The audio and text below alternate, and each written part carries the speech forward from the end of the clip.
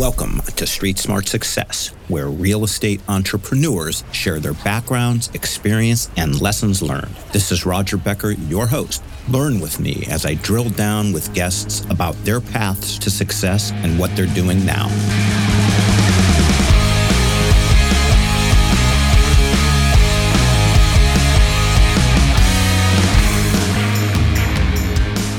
So today, we have with us a man who I have just in the last week met, and he and I are kind of members of a budding investor club. We haven't even decided on the name yet, but I know he's got a tremendous amount of experience and therefore input, and he's been on at least another podcast, if not more. And so I've been excited, after I invited him a week ago that he's coming on to have this conversation.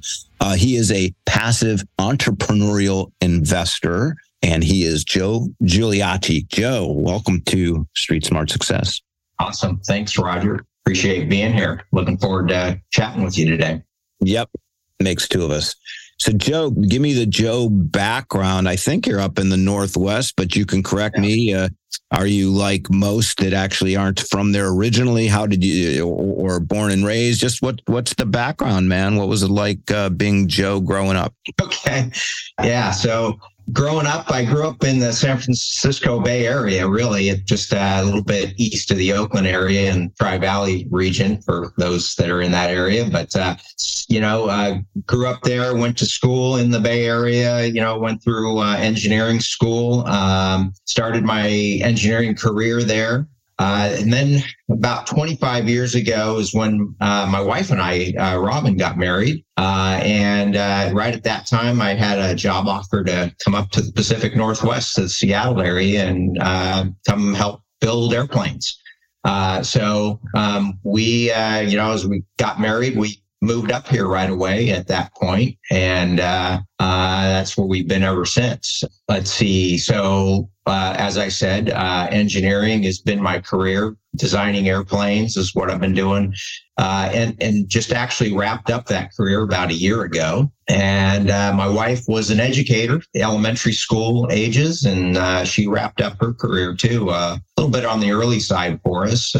But allows us to kind of enjoy this phase of life. We have two boys, 21 and 18-year-old that's just finishing high school and about ready to start college later this summer. So that's kind of the life, a little bit, a sketch. And, I can talk a little bit how we kind of got into investing, but I'll maybe pause here and see where you wanted to guide us. Okay. Well, first of all, some of our statistics are close. I got married 24 years ago, two boys. They're 20 and 18, about ready to turn 21 and 19. So similar there. Where in the Tri-Valley did you grow up?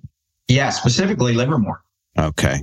So that was when you grew up, it was a bunch of, it was rural. Now it's like, it was rural. Now it's like a mini wine country out there and just hopping a little place.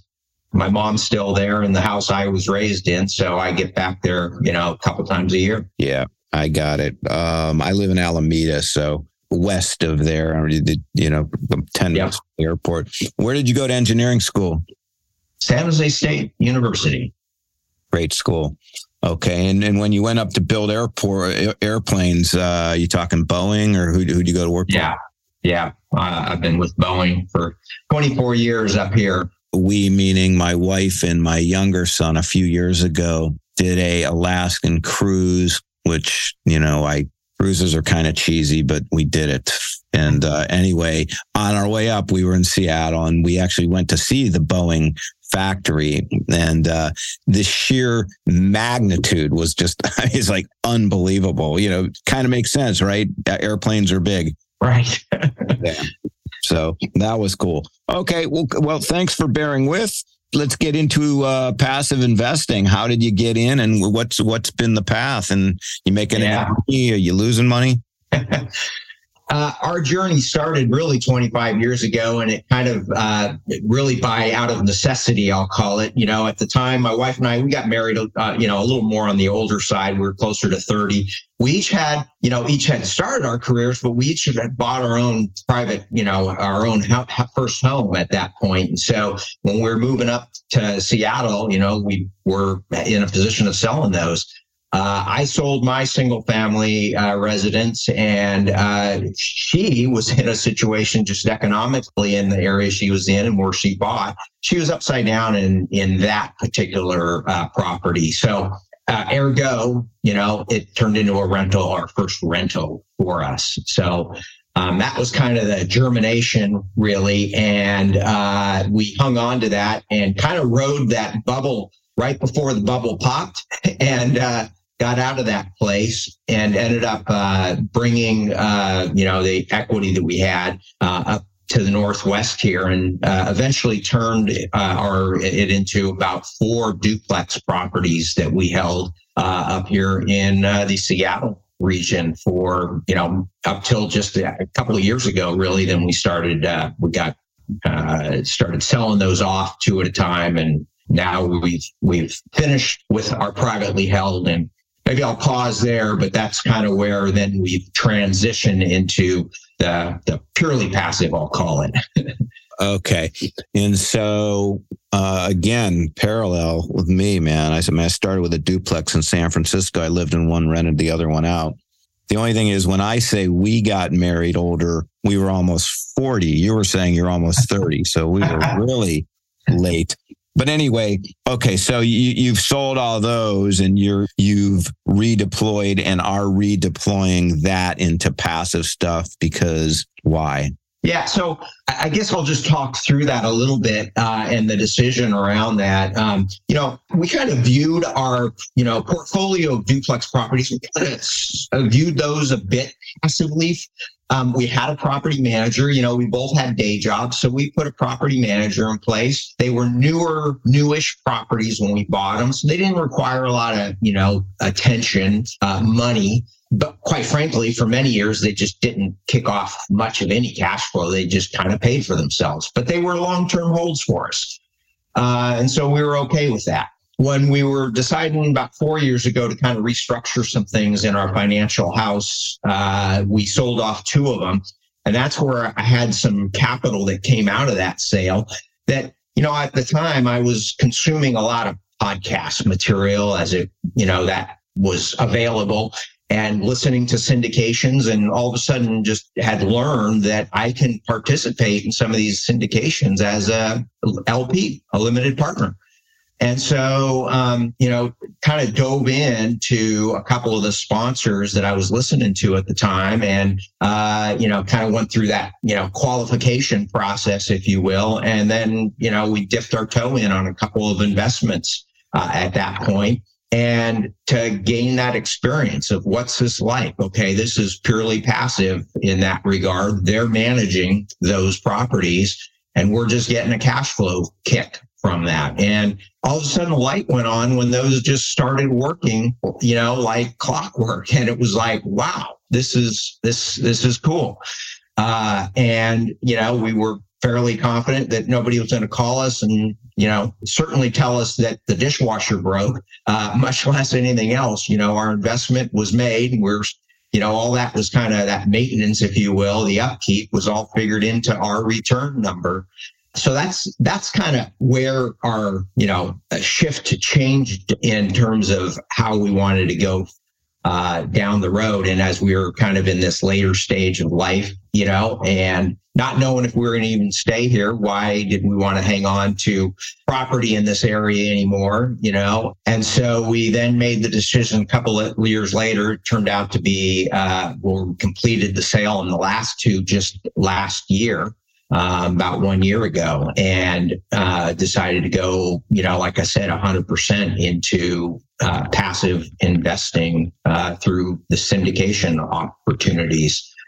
Are we making money? Yeah, we're getting some decent cash flow. In fact, I guess I'll just say, Some of them are putting out cash flow now. Some of them, the investments were more equity plays, so they're maybe a ground up build, and so there's there'll be a turn on point for some cash flow soon, but they haven't started yet.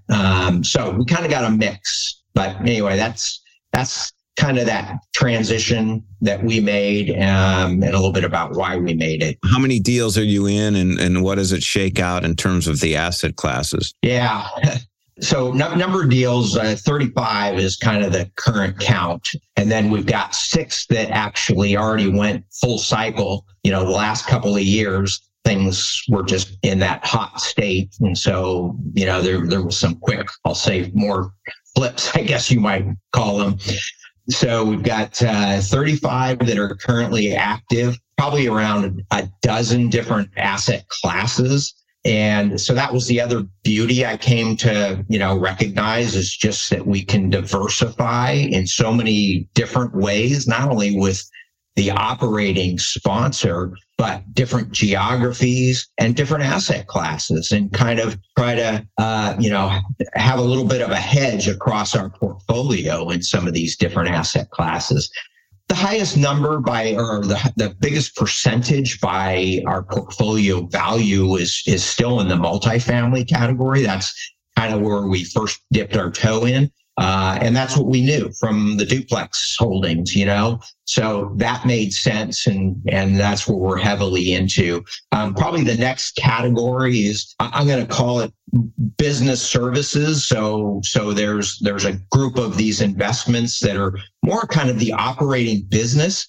I'll just throw out one that's in that category that's kind of significant that we went into last year, and that's car washes. And then we've done quite a few of the triple net lease sort of investments, and some that are in the industrial category and some that are in the commercial, think like your Walgreens type commercial storefront. Self-storage has been a great one. In fact, quite a handful of our full cycle ones were in the self-storage that performed very well for us. Very bullish on the storage grouping. So anyway, that's just a little bit of color, but I'll maybe pause there, see what kind of questions you got. Sure. Are you in any other non-real estate classes other than car washes? Yeah. So some others would be, we did a couple of that are actually vineyards in Texas, and their objective, really, the business play there is to, plant grapes, grow grapes, and then sell it to somebody that's going to turn it into wine. But that's kind of where it stops, is at that sale. So there's still a real estate component underlying, but really it's kind of an operating business. So that's kind of how I color that. Let's see, another one that would be in that category. We did do one hotel deal in the South Carolina last year. And, again, there's real estate involved, certainly. I'm kind of coloring some of this stuff in terms of, business versus real estate. If you kind of look at the K1 and look at how it's money, if it comes in as rental real estate versus business, is kind of how I'm coloring some of my categories. In with that hotel, what's the nature of it? Is it a branded hotel? Is it a value add play? And what's? Yeah, it's a value add. It's a Holiday Inn Express, and it's on the Hilton Head Island. The idea was there was some partial refurbishment that had happened, and it was to finish that refurbishment and do a few other things to get it up to snuff and up to times. Hey, Street Smart listeners, I'd like to introduce a great partner for you. As you know, insurance is one of the biggest expenses on the P&L. That's why I'm recommending Assured Partners. Assured Partners helps you lower risk and therefore can save you tons of money down the road. They insure over 2 million market rate and affordable units and are the 6th largest insurance property broker in the U.S. If you want a roll your sleeves up partner that blankets you with service, give Robert Band, Vice President, a call. Robert thinks like a CFO because he was a CFO for many years. Give Robert a call now at 305 467-5909. You'll be glad you did. Are you at the tail end of the value add process in terms of at least that you are? Is it, are you seeing any checks or? Oh, yeah. Yeah, actually, and through the process, it started kicking off some distribution right away. I mean, it wasn't significant, but now that it's starting to ramp up. And of course, we're going into probably the better part of that season to see that. And how do you identify that sponsor? Maybe say some more. What do you mean? How did you find the operator, the sponsor of the deal? Yeah, so actually found them through, we did a multifamily with them, one of our first ones, and did a couple more with them. And so, we've had some experience with them, and they had proven successful. They, started looking into this hospitality, area and brought somebody on their team that had some experience doing that. And so, we went into it with them. And how did you find them originally, even to do the multifamily stuff with them? Yeah. So it's kind of funny when I think back at how I found, some of my first ones, but one of the first ones I found was through the main podcast that I was listening to, kind of on a repeated basis. And we did, with him, we did our first particular multifamily. And through just my kind of studying as I went into, was doing the docs, I learned that he had some co-GPs that were coming in with him on that. And, kind of went and figured, okay, well, he's qualified these co-GPs. Let me go root them out. And so by association, I went and tracked through them. And that's what led me to this other group that we ended up going with. So, and fortunately, I didn't have any strategy of how to qualify sponsors at day one. It's been working out for me quite well, but I've certainly created more of a robust play on how to look at new sponsors. What does that entail? Yeah. So I've kind of created a little list, and so my first process, there's so many syndicators out there these days, and there's so many different opportunities out there. But first and foremost, I got to qualify that sponsor syndicator team. And I've developed kind of a little checklist, if you will, with some qualifiers. And these things are really on the artsy side of it's not a math problem, right? It's very subjective. And what I learned that, quite frankly, I didn't do very well at the beginning is it takes time. It takes time to develop a relationship with these folks that you want to consider and find out how they operate, or is this a person of, high integrity? Well, you're not going to learn that on one conversation. And quite frankly, you're going to learn that better probably from a third party, from somebody else that has some experience with them. And so that's been my best method, really, is to find somebody else that has some experience and quite frankly has some experience with going through some trouble that they can speak to. And here's how this particular operator handled it. And it either turned out well or didn't. Both are good outcomes if that operator learned something and was able to improve going forward. I agree with you. I've made untold mistakes that have cost me dearly. And it's interesting coming from an engineer perspective, which you are, to say it's more art than math. You figured that out. A pro forma is a generic, putting a pro forma together is a generic process. Frankly, anybody can do it. And an operator can frankly even hire that out to a consultant. They didn't even necessarily do it. So right. The variable is the execution of the business plan, and then everything that goes into that. So to me, I agree with you 100%. I mean, and furthermore, since I don't have decades of experience in real estate, and I'm like you, I owned a handful of properties, right?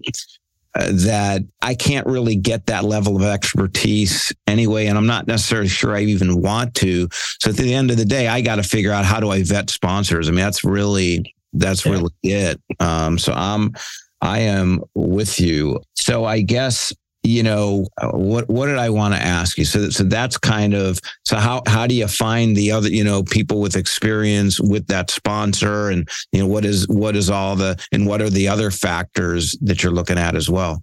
Yeah, finding other people to talk about it is just simply, for me, it's been through networking. And, last year when I did, put an end to my engineering career and had some additional time in my day, this kind of work around investing, became kind of my new job, if you will. And so I had some time to invest in it and got on some of these networking meetups and got connected with other people. And then you learn a lot by that method. So that was my method of kind of learning that third party view of different sponsors.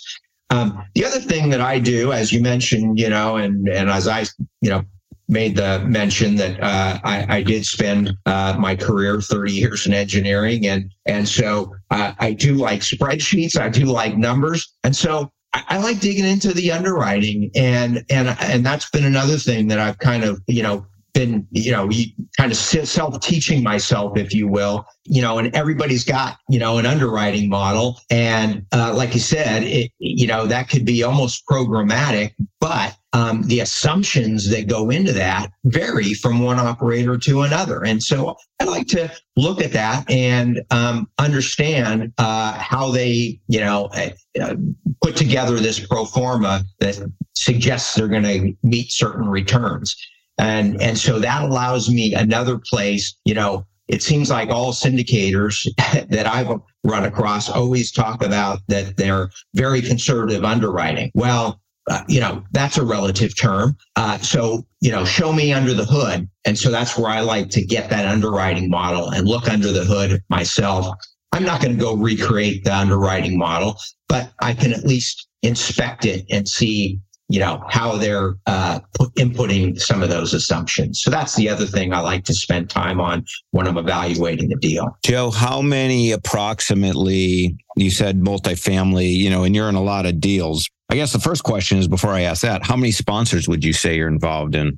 That's probably on the order of 15 or 16, which is quite a lot, quite frankly, as I look back. Probably too many. Now, some of that was just because I was seeking some of these different asset classes, and some of those I sought for a particular strategy that maybe I can mention here in a minute. But probably the lion's share of our portfolio by value, again, is in less than half a dozen sponsors. Got it. Okay, so you're heavy up on a handful. On multifamily, I'll throw out a chilling statistic, and that is, I've heard, I've listened, because I'm like you, I listen to other podcasts too. I've heard and believe that 40% of sponsors or 40% of borrowers of multifamily that are in floating rate debt will be unable to refinance. And because their cost of borrowing is going up, they don't have the right DSCR, occupancy, rents down, expenses up, et cetera, et cetera. So I guess as a brushstroke, how are your multifamilies doing? Have you had any stop distributions or reduced distributions, or, what's the general experience these days? Yep. And this kind of started probably around the start of the year, where a handful of them, I had one or two that did pause for a couple of months, and I had some that actually flipped from monthly distributions to quarterly. And now some of those are now unwinding. In other words, they're going back to monthly. And then I've got some that are, that are talking about, pausing, later on in the year as they're looking to maybe go into a refi situation and try to create some capitalization in their play there. But that's kind of where things are. I mean, nothing as gone. I've gone, of course, back through all of mine and looked at where they're sitting, where I'm sitting in these with the debt position. And I had a mix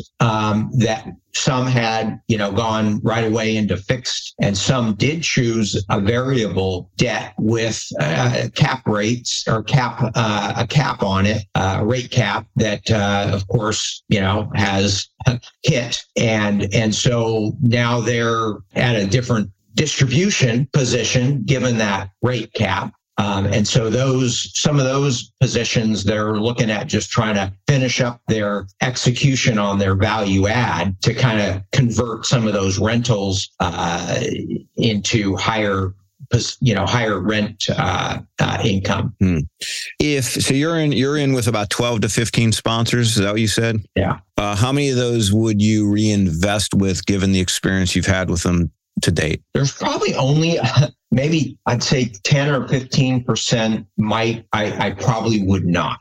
Okay. And for reasons such as communication, there's one I can think of that I just, their communication is really poor. And, they're playing out, they're distributing money, they're playing out their business plan, but it's just, I don't particularly care for their communication. So there is a few that I just wouldn't use again. But by and large, the majority of them I would use again. And quite frankly, I would probably stick with my qualified set rather than take the risk of probably qualifying somebody new at this point, especially in this environment.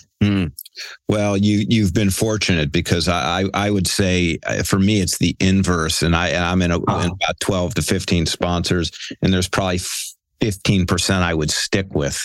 Wow. Okay. Yeah, and for various reasons, and not all performance, but some of it is exactly what you're saying is communication. Couple of them, I realized they just wanted my money, and I'm needy, right? So the performance is there, but I just have grown to dislike them. And I didn't think that would be important to me a few years ago. I used to keep hearing, no, like, and trust. And I'm thinking, I don't need to like you, man. If you're making money, I've learned this about myself. I do need to like them, because I'm the guy, even when things are going right.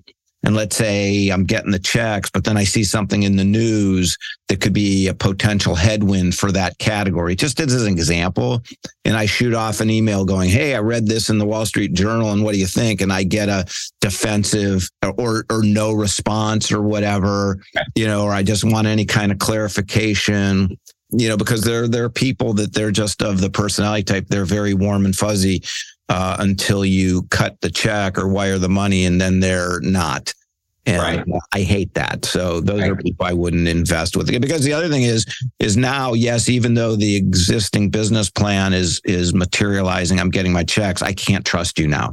And the thing is bad things happen and are going to happen for every one of these people, just because that's business. And so I've surprised myself that way. No, it's really important to me that I like the person, period. So on these meetups, Joe, are there meetups that are just for like guys like you and me that are passive investors, or and I haven't looked at this enough, and then you're really pushing me here. It seems like they're all other sponsors getting together, or how to raise money, or this or that. So I was wondering what that looks like. In these meetups that I had latched onto, by and large, it's kind of that group of syndicators that are either trying to become a syndicator and looking for a crowd, and it's less folks like myself. So there's just a really small number. Left Field Investor is one, both podcast and kind of group out there. They seem to, be more of just that passive community. But I'm typically the minor in these meetups. But I still learn by listening to how they talk as syndicators. It still gives me that side of the table that I can better understand. and maybe navigate. Well, I'm with you loud and clear. But it just gives me an idea that, and this is kind of what the little group that you and I seem to have met in its incipient stages. It seems to me like there could be a real place for a meetup for just passive investors that just kind of go on record and say, hey, here's this sponsor, that's man, here's this deal, that deal, because you and I were, I've been doing this just passive for the last few years, kind of dovetailing out of what I've been doing all these years and in some way, shape or form. And so you and I, like our timelines are similar. And I find that if you're doing it right, it's a real process. It does require commitment, time, and to your point, networking, right? Because it's really scary to wire money to somebody that you don't have a third party endorsement from, because then you're just trusting your own gut. These people live across the country half the time. And man, that once that money goes, you got zero control. It's a nerve-wracking process. And so anyway. And let me just add to that, what I got even kind of that rude awakening on to my own gut senses is late last year, there were a couple of stories that came out of some syndicators that I had listened to on these podcasts, and one that I actually ended up having some extended conversation with, and they got hit with charges, indicted, for Ponzi scheme stuff. And that rattled my cage. And, and so, like you mentioned, it's, our own gut can only give us so much. And then we're kind of on a prayer.